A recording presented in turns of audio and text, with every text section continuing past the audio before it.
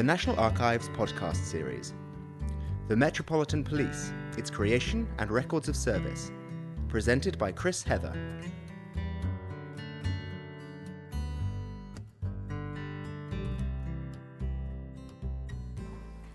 Good afternoon, thank you all for coming. Today, what I'm going to do is look at the records of the Metropolitan Police that we hold here at the National Archives and cover some of the background about how the Metropolitan Police came into existence.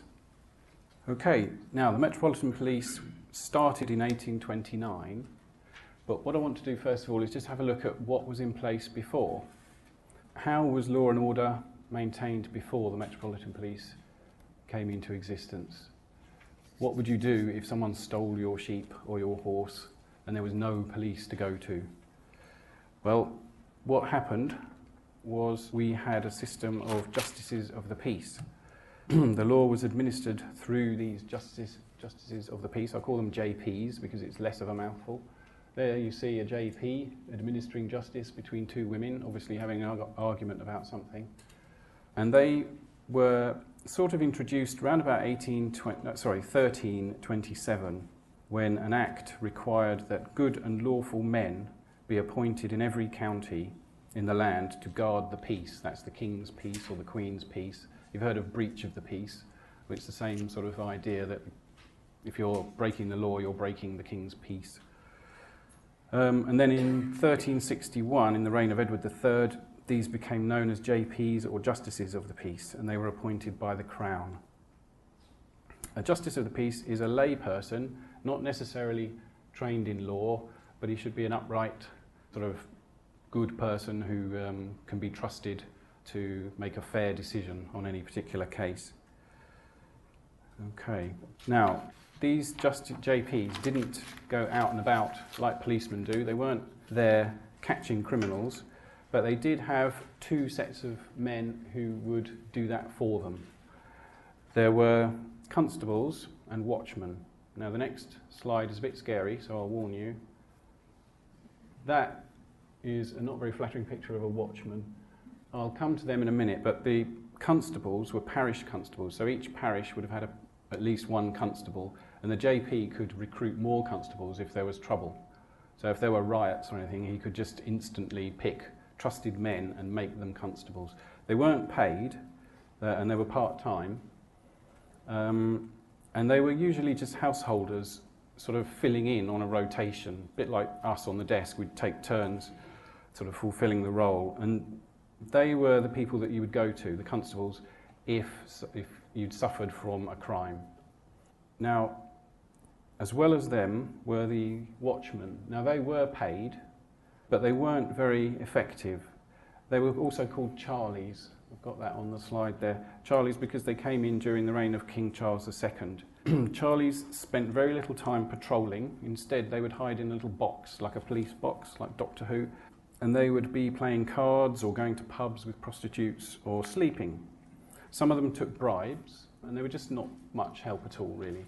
So the parish constables were the main body that was responsible for catching criminals. Generally speaking, anyone who witnessed a crime should have reported it. It was their responsibility to report a crime.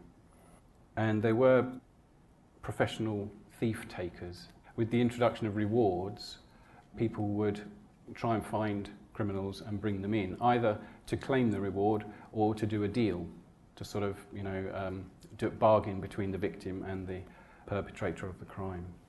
Now, there's a couple of cartoons showing the respect that Charlie's got. Here are some toffs having some sport with a Charlie, knocking his box over. He's probably been asleep in there. And it was a common sport just to take the mickey out of these Charlies. They weren't respected at all. And that's dated 1821. Next slide shows Henry Fielding. He's the same Henry Fielding who wrote Tom Jones. He was a famous author. And he became Chief Magistrate at the Bow Street Court in 1748. In 1749, he appointed 8 Bow Street runners. Originally, they were thief takers on a retainer. And they wore no uniforms, but they had a formal attachment to the Bow Street Magistrate's office, and they were paid by the magistrate with funds from central government.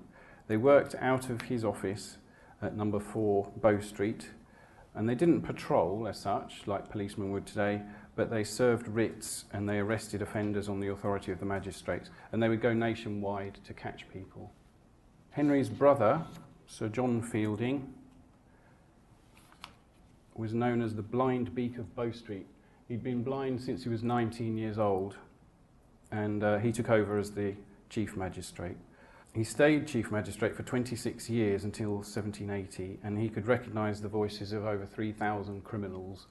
He refined the Bow Street Runners into the first kind of truly effective force for the capital, and he later added mounted policemen, if you want to call them that, on horseback, and they were the Bow Street Horse Patrol, called the Robin Redbreast. And one of the documents we've got here, one of the Treasury files, has this letter from him. You can see his signature at the bottom, a bit sort of scrawly because he is blind. And in this letter, he's writing to the Treasury, giving a report of how his grant was spent, and he's hoping for the same amount of money next year. That's in a T1 file. Okay, so we get to 1829. On the 29th of September, the Metropolitan Police was formed. They were known as Peelers after Robert Peel. He was the Home Secretary and he introduced the force. And they were under his control, which is why the records are here. They're central government records in the Home Office papers here. The other police forces that are still in existence, we don't have their records because they're not under the Home Secretary as such. The first 1,000 of his policemen went on the streets on the 29th of September 1829, and they had blue tailcoats, top hats, and they began to patrol, as I said, on the 29th of September. The uniform was carefully chosen not to look like an army uniform. It wasn't red like the army was at the time. It was meant to look more civilian. So they didn't have helmets, they just had top hats and a blue tunic. The following year, there were 3,300 men. That's gone up from 1,000.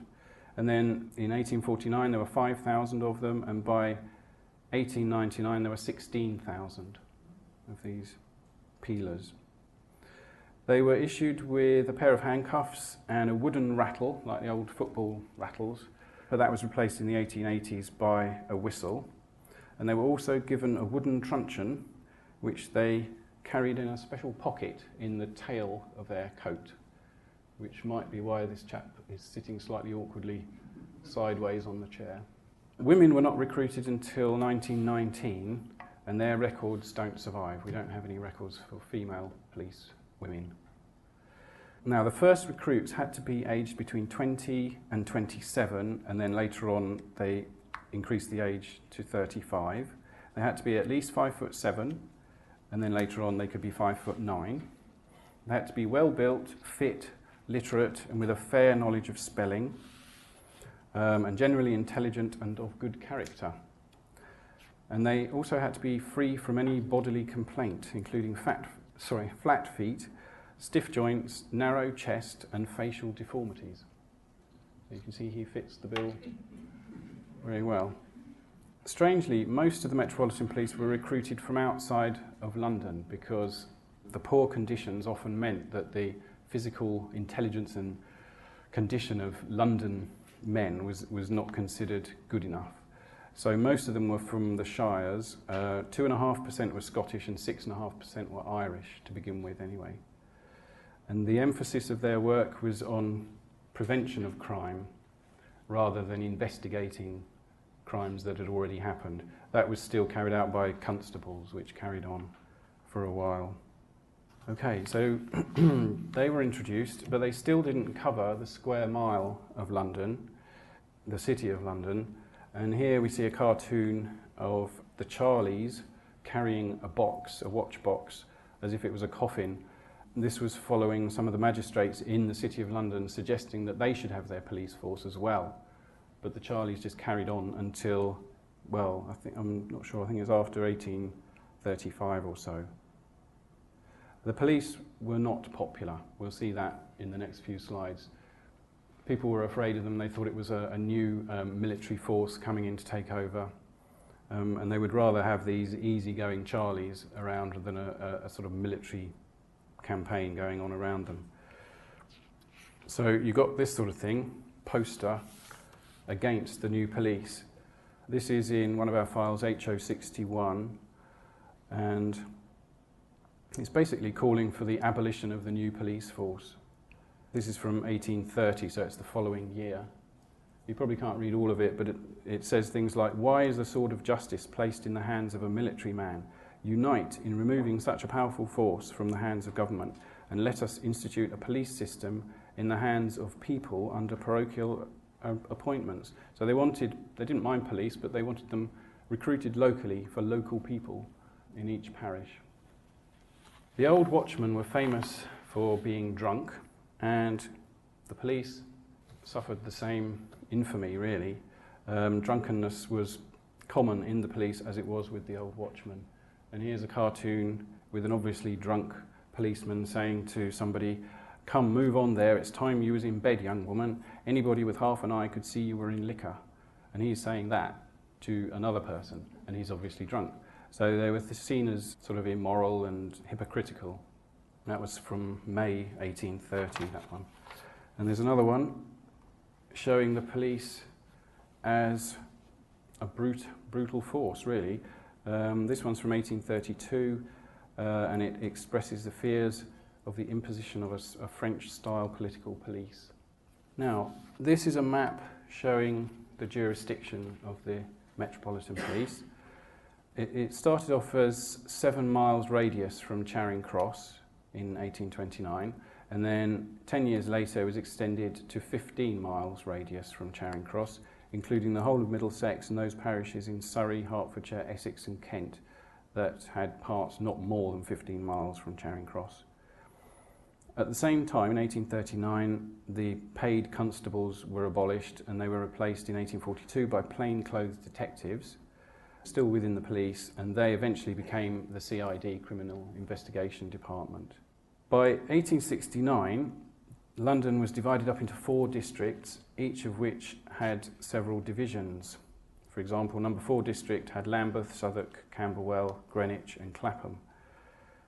And later on, they became responsible for the Royal Dockyards Police, military stations at Portsmouth, Chatham, Devonport, Pembroke, Woolwich and Rosyth, and the Bow Street Horse Patrol and the Thames River Force were incorporated into them. So basically they were responsible for the whole of that area except for the little white bit in the middle, which is the City of London, and that still, even now, has its own police force, the City of London Police Force, and all attempts to unite the two have failed over the years. They were set up in 1832, and their staff records are not here. They're at the Corporation of London Record Office in the Guildhall in London. Okay, there's a kind of family tree here just to reiterate the organisation. London divided into 4 districts, and each district has several divisions, and each division has a superintendent in charge, and then under him are 4 inspectors, and under them 16 sergeants. Now we're going to move on to the staff records. These are all records that are here at the National Archives. Now, it's true to say that the Metropolitan Police records have not survived in their entirety. There are gaps, there are bits of this, bits of that, and there is a bad period about from 1856 to 1868 when pretty much nothing survives. But there is a good period between 1889 and 1909 when there are alphabetical registers of joiners, attestation ledgers, certificates of service, and registers of leavers, and they all survive for that period. So you kind of win some and lose some. You have to be fairly lucky to find something in all of those for your man. There are 6 main collections of staff records, and all of them will give you those 4 things on the screen: the name, the warrant number, the division, and the dates of appointment or removal. So it doesn't matter which set of records you look at, you should get at least those 4 things from them. So the first set of records are the numerical registers. There's only 2 volumes of these, and they are in warrant number order. Obviously, they're just filled in as the policemen are signed up. And it gives you the warrant number, the name, the date of appointment, the division they're attached to, their height, and how they were removed from the force, which is either died, resigned, or dismissed. The very first warrant number, number 1, was issued to a man called William Atkinson, who was dismissed for being drunk on the 29th of September, the very first day, after only having been in the job for 4 hours. And nearly all the ones in this first book, when you look down the list, they're nearly all dismissed for being drunk. In fact, of the first 2,800 new policemen, only 600 managed to keep their jobs. So it wasn't a good start, really. The second set of records are the alphabetical registers. Well, an alphabetical register. There's only one of it. It's HO 65, piece 26.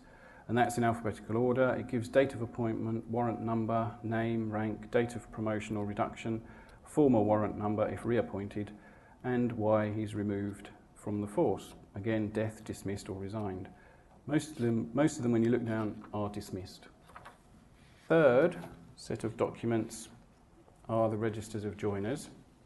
This is the easiest set to use, really. It's in alphabetical order of joiner, and they cover from 1830 to 1857. Then there's a gap, and they start again 1878 to 1933, and they're in MEPO 4. MEPO is the acronym for Metropolitan Police records. This should give you the name, rank, warrant number, division, and dates of appointment and removal. The earliest volumes also give you the names and addresses of referees. So if you're doing family tree, there might be his father or brother listed as well as a referee. The fourth set of records are the attestation ledgers. These are in warrant number order, and they mostly comprise, when you look at them, of their signatures. They're basically signing up to join the Metropolitan Police. And in the front cover of the document, you get an oath that they would have sworn at the time of their signing. It also gives you the division that they joined and by whom they were sworn, and a signature of a witness. Again, it could be another member of their family. That is part of the the oath that they would have sworn. That's inside the front cover of these documents. The fifth set of records are the certificates of service. This is where you get quite a lot of information on each person.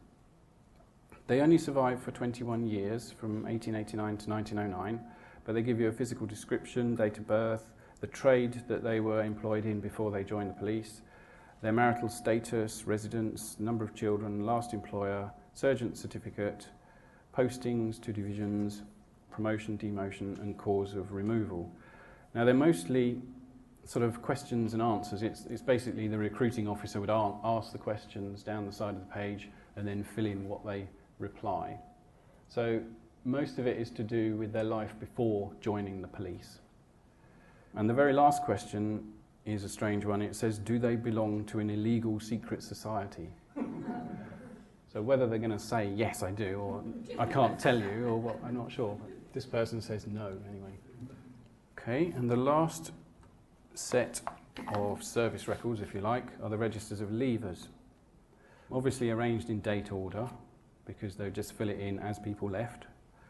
But there are name indexes at the front. So you could either just go to the name index, find your person, and then go to the right page, or if you know when he left, just go by date. It gives you the division, the warrant number, the rank, the class, his name, obviously, number of certificate granted, if not dismissed. They seem to get certificates like number 1 would be excellent, number 2 would be very good, and so on. And you get little abbreviations like RP is resignation permitted, and RR is required to resign. So, where would you start if you wanted to find a specific policeman?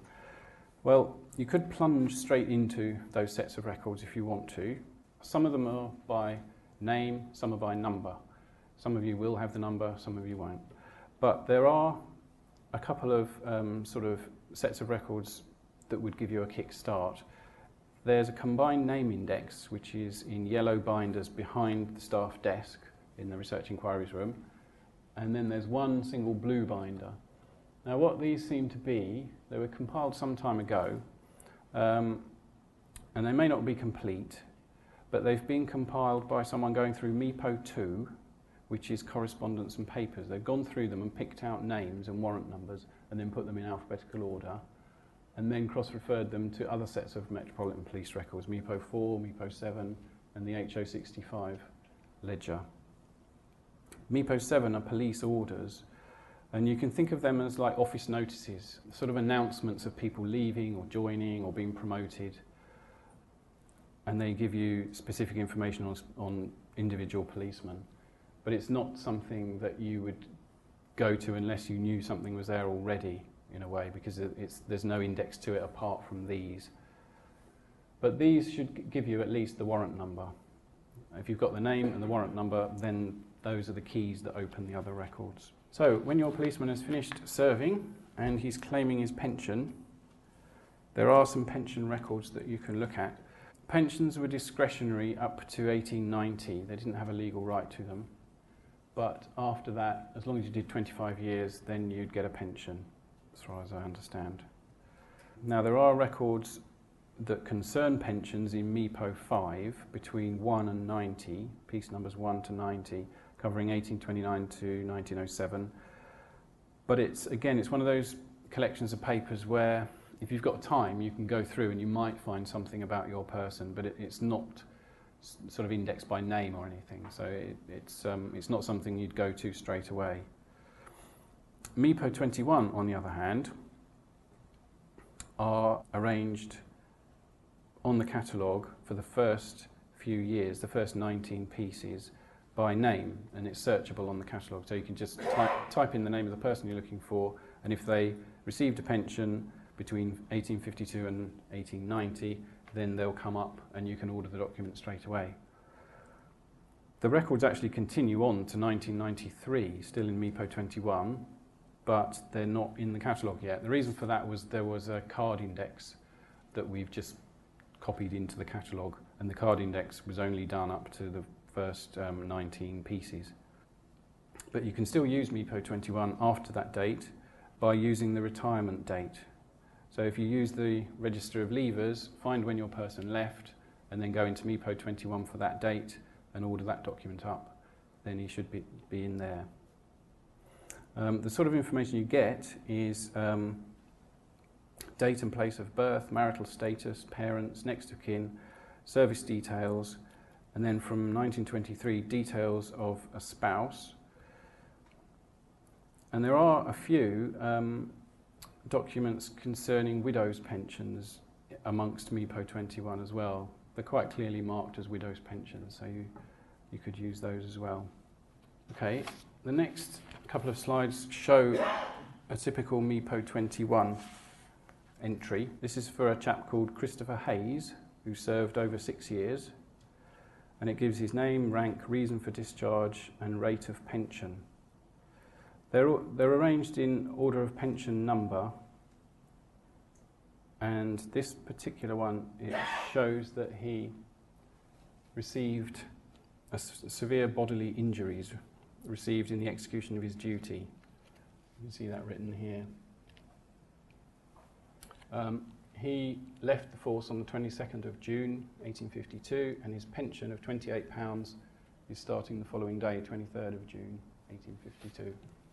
That's on one side of the page. All of these are sort of bound up in volumes, and you get one page for each person. On the back of the page, you get more information about the individual, including things like hair and eye colour, his complexion, and particulars of his service. And this particular one, if I click on the next one, he was kicked by a prisoner, causing injury to the spermatic cord. So he was kicked in the groin.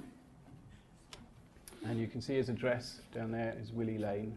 It's a bit unfortunate. Okay, right. If he's actually killed while serving, you can also find information in the returns of death while serving. This, again, is just one volume, MEPO 4, piece number 2, and it's in date order from 1829 to 1889. It's in date order, but if you don't know when he died, then you can use MEPO 4, piece 448, which also gives you the cause of death, but that's an index. You can use it as an index to the one above. Okay, that's all I've got to say. Thank you very much.